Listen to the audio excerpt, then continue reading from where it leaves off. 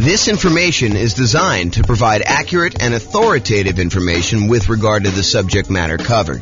It is offered with the understanding that the presenters are not engaged in rendering legal, accounting, or other professional services.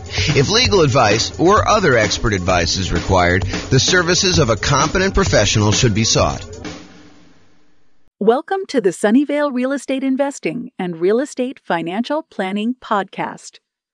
Learn all about investing in real estate in Sunnyvale, California, with a combination of real estate financial planning and modeling with numbers specific to Sunnyvale, plus syndicated, more generalized recordings of live and pre-recorded real estate investing classes, not all of them specific to Sunnyvale. Be sure to stay tuned after the podcast for a message from our sponsors. Well, good morning and welcome, everyone. I am your host, James Orr, and I have a really cool class today. This is sort of a subtlety, a deep dive, some nuance to the idea of whether or not you should sell your rental properties and then take that money and invest them in the stock market, if and only if that means that you can be financially independent. So what we're going to cover is, I'll set up the kind of scenario so you understand what we're doing. I'll kind of give you a little background, then I'll walk you through some of the numbers and we'll kind of wrap it up. So here's the idea. So imagine for a minute, you are wanting to do the nomad strategy. Nomad strategy is where you buy a property as an owner occupant. You put 5% down in this case, although you can put any, 3.5%, 0%, you can put more than 5% if you want to. In this case, we modeled it using 5% down. So you go buy a property as an owner occupant with 5% down. Yes, you do have private mortgage insurance, but you move into the property, you live there for at least a year. It is a requirement of the lender that you live there for a year. Once you've lived there for at least a year, you save up and you buy your next property. And it could be at the year point, it could be later than a year. It depends on the city and kind of like the assumptions we use for that particular city. So we modeled this in 304 cities now. We actually got rid of one city this last week. So you modeled it in 304 cities. And you buy your next property, you convert the previous one to a rental, and you repeat this process until you have up to 10 rentals. And the thought process is you can, using that model, achieve financial independence when all of the income coming in from your rental properties and any money you have invested in the stock market using a safe withdrawal rate, those two things combined, the cash flow from your rentals and the money you have invested in stocks using a safe withdrawal rate, when they exceed your income, the amount of money you need, your expenses that you need to live. So the idea is, when does that person achieve financial independence? However, if you're doing that strategy and you've got all these rental properties, and let's say the cash flow on them in your particular market is not amazing, sometimes you're looking at a ton of equity in these properties and you're thinking to yourself, should I just sell these properties, pay the proceeds, pay the closing costs, pay the real estate commissions, pay capital gains taxes, pay the depreciation recapture tax, and take that money and then go invest in the stock market? Because if I invest in the stock market, I can use a safe withdrawal rate in order to live on that and be financially independent. And in some cases, as you will discover, it actually is faster for you to sell the rental properties and invest in stocks to be financially independent. It's kind of crazy. There are other times, though, when it would be better for you, faster for you to actually do the nomad strategy. And really what I'd like to compare is not just the speed of getting to financial independence, but also net worth. If you have a higher net worth doing one strategy versus the other, or do you get to financial independence faster doing one strategy versus another? And we'll look at this analysis over 305 cities. And you may be thinking to yourself, James, why does this happen? And part of the reason this happens is this concept of return on equity. And I covered this in the class last week. I think the class I taught last week where I covered this was called accessing property or accessing equity in properties. It was a class about how do you get equity out of your properties? We've lived through a period now where very recently property values skyrocketed. The property values are up a lot in the last few years. And because of that, and interest rates were low, so we were paying down on their loans pretty rapidly because low interest rate loans pay down on their loans a little bit faster than the ones where you have higher interest rates. They pay down sooner. It's not faster because you pay them off over wherever the period of loan is, but you pay them off sooner. Like they get paid off in bigger chunks earlier on. I guess is another way of saying that. So anyway, your equity is growing really, really fast. Your property values are going up. The amount you owe in the loan is actually going down. So the amount of equity you have in your property is going up very rapidly. And so when you think about the returns you're earning on your rental properties, your appreciation return, it's definitely increasing. Your property value is going up. And as long as the appreciation rate is the same, the amount you're earning, the dollar amount you're earning appreciation is going up. But when you think about the return you're earning on the equity you have in your property, then that is actually going down over time. And the amount you're paying down in debt is actually going up over time. But the amount you're paying down on debt divided by how much equity you have is actually going down over time. Cash flow is going up a little bit over time, but the depreciation benefit, that's static for the 27 and a half years if you're buying a residential property. And that divided by equity is also going down. So you have these three massive returns: appreciation going down over time, debt pay down return going down over time, and cash flow from depreciation going down over time, all when we look at what the return is compared to equity. And we're concerned about this because once you buy a property, we really don't want to look at return on initial investment anymore, because who cares how much you put down when you bought the property 15 years ago? What you really want to know is, how much am I earning now on how much I have in the deal, such that if I wanted to sell the property and take that money out of the deal, what return do I need to beat? What return do I need to get somewhere else on the money that I'm going to pull out? And so really what we're thinking about is return on how much equity we have in the deal. And technically, we want to think about how much return we're getting on what I call true net equity, which is your equity after all those expenses: closing costs, real estate commissions, capital gains taxes, and your depreciation recapture tax. So it's really how much return we're getting on the money that we would walk away with closing, free and clear of any taxes or any other obligations we have, any expenses we have on it. Okay. And what I'm trying to point out to you is that the overall return goes down. So when we buy these rental properties, they're like rocket booster returns. This is showing the return from that class I did last week, and it's showing you the overall return we're getting on equity for like doing a nomad strategy, which is what we're talking about today. And you can see how this return is pretty massive early on. But the longer we own that property and the more equity we have in that property, the lower the returns we're earning on that equity. And eventually get to the point where the return is literally just the appreciation rate, an unleveraged appreciation rate, and your cap rate on the property. Now, if you're in a market where your cash flow isn't that great, it may make sense to take advantage of when your property's got these awesome returns early on and to sell them and then move that money over to the stock market so that you can get a return on the safe withdrawal rate. Maybe you have a better kind of like the amount that counts towards your financial independence. In this case, the amount you have invested in the stock market times your safe withdrawal rate is actually contributing more than the cash flow part of your return is on the amount of equity you have. Maybe you have a massive amount of equity in your property, but cash flow isn't that great. And so in markets like that, those are ones where we would actually see it be faster for you to go ahead and sell your properties, pay all the expenses on them, and then invest that money in the stock market. So we modeled this for over 300 U.S. cities. 304, I think, is the number at this point. We got rid of one city last week. One of the cities we had picked, I learned, was primarily a over 55 retirement community. Happens to be one of the top 305 cities in the U.S. in terms of population, but it also happens to be a 55 plus retirement community. And so I didn't think it was a representative city to do analysis on. So I've since removed it. So now we're down to 304. Okay. So in this case, we're comparing in both the scenarios, both the cases we're comparing, you are doing the nomad strategy. You're buying a property, you're moving in, you're living there for at least a year until you save up for a down payment. Then you're buying another property, converting the previous one to a rental, and you're repeating this property until you buy up to 10 rentals. In some cases, you don't get to 10. You're able to reach financial independence before you get to 10. In other cases, you're buying 10, almost in 10 years. Okay. So you're doing that. You're putting 5% down and you're doing that. Okay. Now, in one of the scenarios, you are not ever selling any properties. You're just always keeping your properties. You're never selling any of them. That's what we're calling the baseline nomad model. However, in the other strategy, we're saying, look, you're going to do the nomad strategy exactly as the other one was doing it.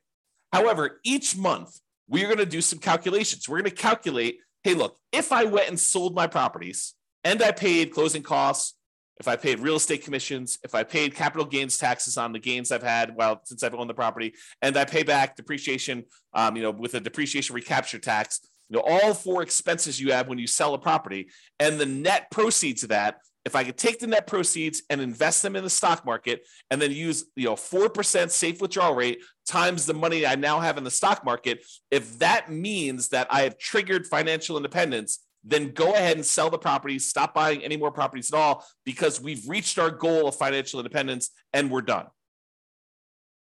And then I'm going to compare those two strategies, baseline Nomad, where you're not ever selling any properties, to this one where if you actually can be financially independent, then do it.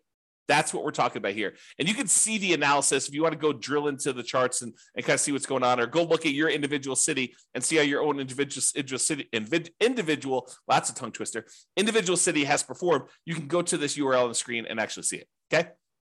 Now, I've already covered what financial independence. I've covered this in previous classes. I'll do a really brief one here. Really, we're saying you're financially independent when the net positive cash flow from your rental properties is after all your expenses, your principal, vacancy, principal, interest, taxes, PMI, insurance, maintenance, management, all those expenses come out. The net positive cash flow from that counts towards you being financially independent. Any invested assets you have times your safe withdrawal rate. So any money you have in the stock market or bonds, or any loans you've made as a lender, if you want to be a hard money lender or something like that, all of that money, that big pile of money times a yearly safe withdrawal rate would count. So the 4% of whatever that dollar amount is. If you had $1 million invested in stocks and bonds and loans out there as a hard money lender, then it'd be about $40,000 a year would count towards you being financially independent. Plus all three passive income types, Social Security, annuities, and pensions, which we're not modeling in this particular scenario. So we're really focused in on cash flow plus any safe withdrawal rate times, the amount you have invested. So those are really the sorts of financial independence. When those exceed your living expenses, that's when you're financially independent in our modeling. All right, so let's talk about our assumptions. Man, I've got like a slow tongue today where I'm like being tied up with all my words. Maybe I should slow down. Maybe that's what's going on here. All right, assumptions. So each city's modeling uses their median home prices and estimated rents on those properties. We did not apply any of the 88 strategies we have to improve cash flow. So this is not like an optimized strategy where, you go into that market or you live in that market and you expect, you're like thinking, there's no way I can achieve what he told me because there's no way I can find those types of deals. No, we basically took off the shelf properties, median home prices, and the estimated rents you can get on those. And that's what we use. It should not be hard for you to mimic our results. Okay. In fact, you could really improve on our results. Further, with our assumptions. So the job income does vary based on the city so that they can afford a property in their market. I didn't want to say, if everyone makes $5,000 a month and someone in California could never buy a home in that marketplace. So I say, hey, look, your job income is in line with whatever the price of houses are there so that you can qualify for an owner-occupant property. In cities where they have a higher income, they then need more passive income, investment income, and or rental income to be considered financially independent. So because we gave people in certain cities more income so they can qualify for these loans, we also now set the bar higher for what they need to do in order to be financially independent. They have to actually replace that income. So it gets, even though they make more money, now they need to actually replace that in order to live in that city. Now, everybody starts with just enough in down payment to buy a single 5% down owner-occupant property with closing costs. So about 7% of the price of properties in their marketplace. And we do have a minimum of $10,000, which I don't think anyone is hitting. So I probably should even just remove that comment. But buying owner-occupant properties with 5% down, that's what they're going to need to do that. With Nomad, they keep moving out of it and they move into their next owner-occupant. So realize that when they buy their property, they only live there until they've saved up enough money for their next 5% down property, and then they move into the property. Excuse me. I've assumed interest rates when they're buying these owner-occupant properties are 6.5% with 5% down. And that in addition to that, they need to pay PMI, private mortgage insurance, which is insurance you pay to protect the lender in case you default because you didn't put 20% down. That's what PMI is. If they were buying rentals, which they're not in this case, they're buying these owner-occupant properties and then they're converting them to a rental after they've lived there for at least a year. If they were, we would say that interest rates would be about 7% for those with 20% down. And in those cases, they would not have PMI. And when we do analysis of other strategies, when we compare, buying 20% versus doing Nomad, or 20% versus 25, or buying all cash versus 25% down, like we're doing all these different comparisons to show you which ones are better and in which markets they're better, so that you can go drill down and see, which ones you may want to consider utilizing in your market if you want to get speed or if you want to get higher net worth, and kind of like being able to model that. So we're doing all those. Today just happens to be the comparison of, should I sell my rentals in order to invest that money in stocks? So 7% per year in the stock market rate of return, like all of these assumptions, if you make a slight change to them, it's going to change the results. And one of the ones that will change is if you change how much they're earning in the stock market, that will impact these results. You're still using the 4% safe withdrawal rate, but the amount of money, the amount of return they're getting after they convert to stocks, and any money they have invested in stocks while they're waiting to invest in more properties, those numbers are earning that 7% return from the stock market. And I modeled this out over 100 years. If you want to see any of my assumptions in detail, you can go to realestatefinancialplanner.com/model, MODEL, and you can actually see all my assumptions there. Okay, so let's jump right into it. So which ones achieve financial independence? Which ones will it be faster if they actually sell their properties and convert them to stocks? It turns out that in 120 of the 304 cities, it made no difference at all. So in other words, it was not faster for them to actually sell their properties, move to stocks in order to be financially independent. 120 cities, about a third. But that means that in 184 cities, it actually was faster.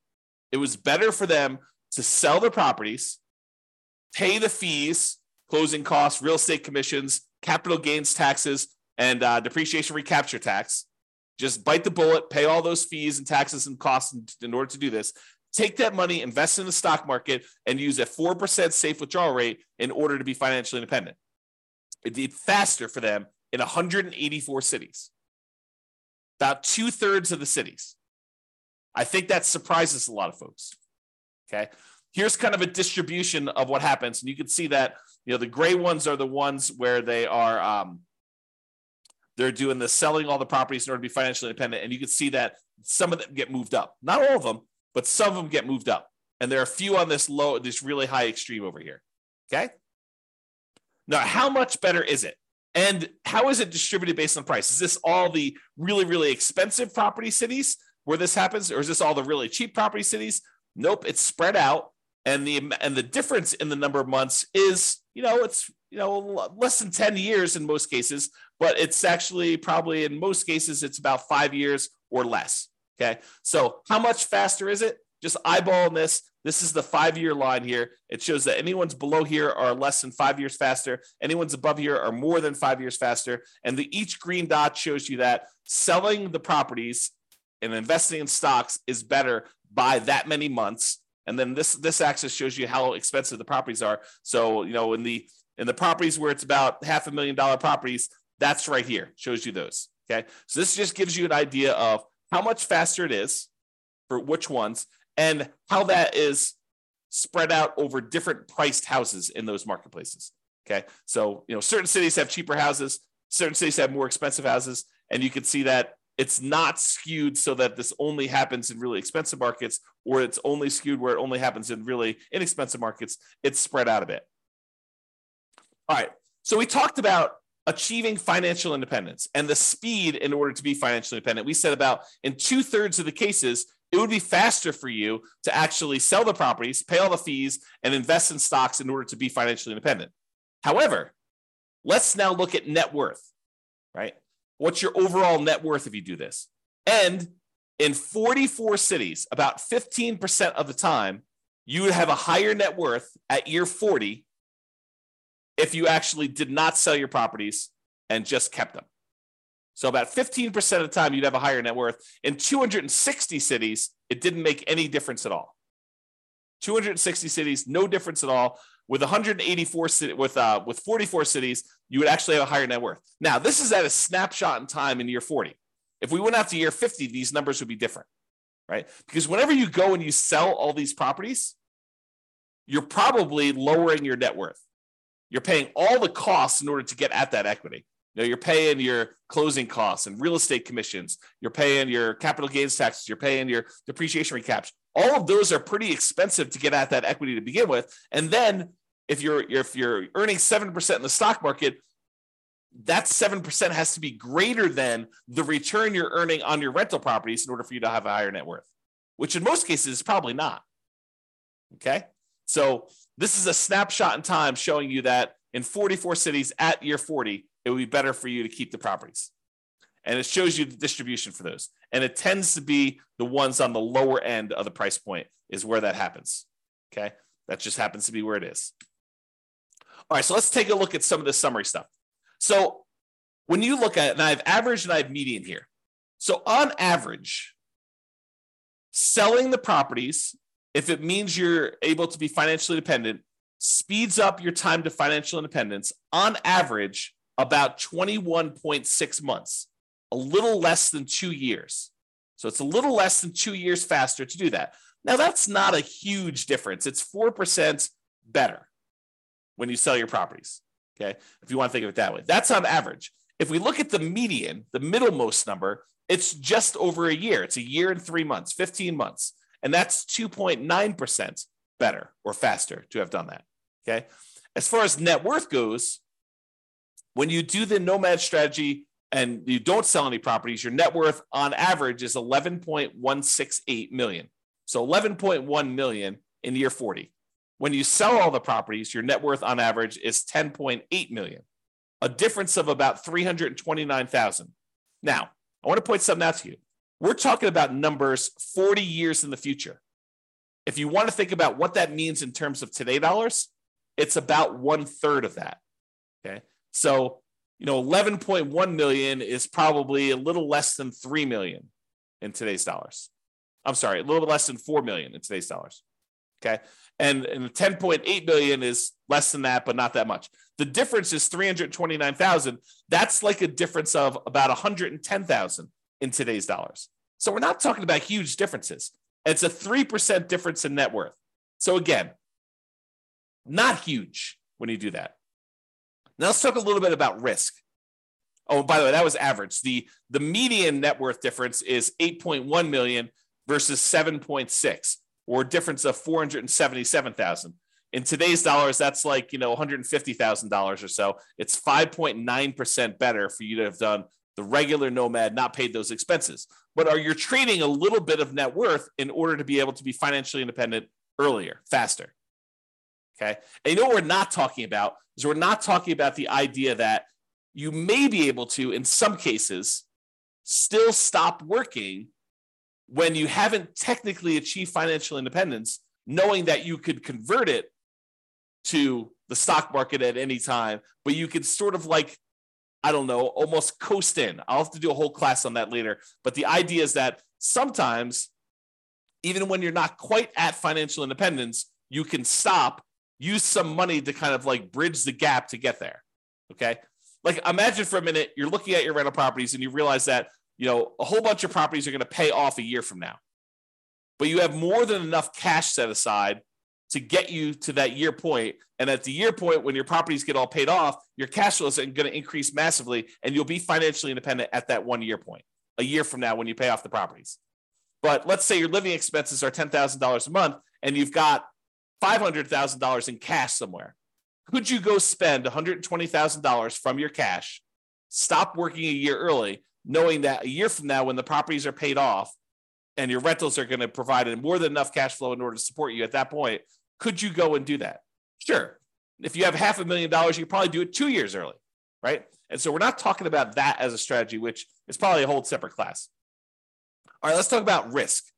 When we look at risk, really the baseline Nomad is going to be a little bit less risky when you're looking at things until you get to the point where you sell off the properties and then you get rid of a bunch of debt, and that becomes less risky for you to have sold off the rental properties at that point. So if you think about it this way, one of the ways we measure risk is a whole bunch of measures related to debt, like your debt to income or your debt to your net worth or your debt to your liquidity or debt to your account balance is another way of saying that, or how many months of reserves you have based on how many rental properties you need to kind of have reserves for. And so you can see when you sell off all your rentals that you de-risk your portfolio. And so whenever you go and you sell off your properties, and then invest in the stock market, you're trading all the risks we have associated with rental properties for now the risks of the stock market. They're just different risks. It's not that they're necessarily better or worse, depending on who you are and what you believe. But when you actually get rid of a lot of leverage, that does de-risk your portfolio because you're unleveraged. Okay. So selling off rental properties tends to de-risk you, except when we look at your total rent resiliency and your total price resiliency, which are a little bit better in the regular baseline scenario. All right. So you could apply all of the 88 strategies that we have to improve cash flow to improve on these numbers. We're basically using median price properties and what rent might be on those in each market. You should be able to choose better and do better if you were deciding to do this yourself. And I do model some of those improvements in the modeling thing. You can go see me, do like, what if you can get 10% better rents, or what if you buy a property at a 5% discount or 10% discount? We look at those and see the impact of doing that versus doing the kind of like baseline scenarios we've got. If you go to the realestatefinancialplanner.com/model, you can see all those for your city. I did it for all 304 cities. Okay. Now, realize I am not an expert at your market. If you go look at the numbers and you're like, hey, James, these numbers are not what I'm seeing in the marketplace, and you're an expert at your market, please do reach out because I want to improve the numbers. And I don't know your market, right? Like I live in Northern Colorado. I don't know your market specifically, but we're doing analysis on all these based on, the numbers that I could see. So if you come to me and say, look, we need to change this, prices are actually about 10% less and rents are, about 5% more. And you tell me that anyone can achieve that. It's not like, a killer deal that only you can find and that there's only one of them every 6 months. We want to find something that not the best case, but what any real estate investor could go and expect to achieve in your marketplace. So if you come to me, we can rerun all the numbers and do that. And then we'll update all these charts and stuff. So if you're watching this video after the fact, and you're like, hey, the numbers in your video are different than the numbers you're showing on your website. Yeah, as prices change, as interest rates change, as your rents change, as someone comes in and tells me, James, your numbers were all hosed, I will update those and we'll readjust them. And so they may show up as slightly different from what you've seen on the video, or very different depending on what happens with the market. If interest rates change dramatically in one direction or the other, the numbers will look very different. Or prices change a lot. That's another thing to say. So reach out to me if you want to update some numbers so we can do that. All right. So in conclusion, in our current market conditions, our current price, current interest rate, current rents in the 300 plus US markets using what I would refer to as less than ideal median price to rent properties, eventually selling all your rentals can help you achieve financial independence faster about 60% of the time.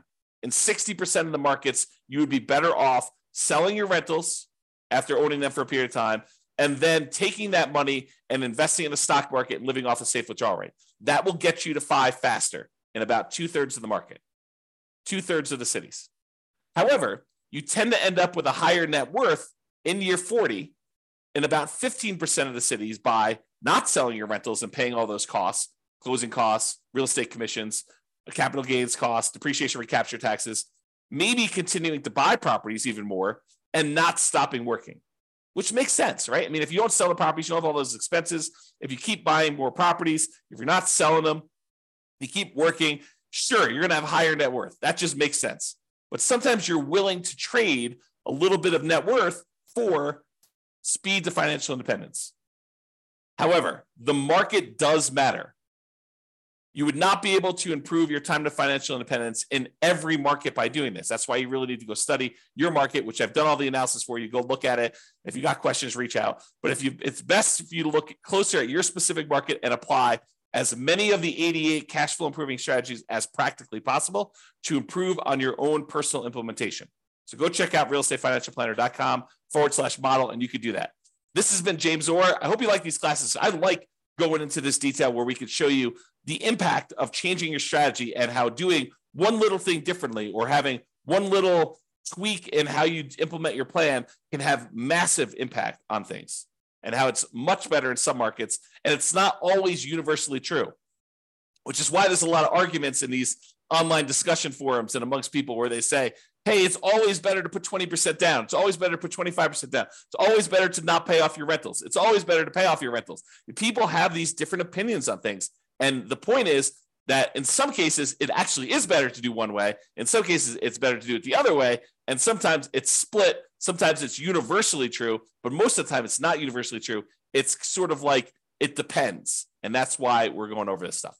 All right. Hope you enjoyed. This has been James Orr. Have a great day, everybody. Bye-bye for now. With home prices up, mortgage interest rates up, and rents up, but not quite enough to counteract the higher prices and interest rates, cash flow on rental properties in Sunnyvale is harder than ever. Book a call with the Real Estate Financial Planner to apply our proprietary 88 strategies to improve cash flow on your rentals. See the show notes for a link to schedule your call and improve your cash flow today. If you're a real estate agent, lender, or professional in Sunnyvale that wants to help our real estate investor listeners, consider reaching out to learn about collaboration opportunities with this podcast. We'd love to add more value to our listeners by having you assist our investors buy, sell, and finance their real estate investments. See the show notes to schedule a call to discuss collaboration opportunities.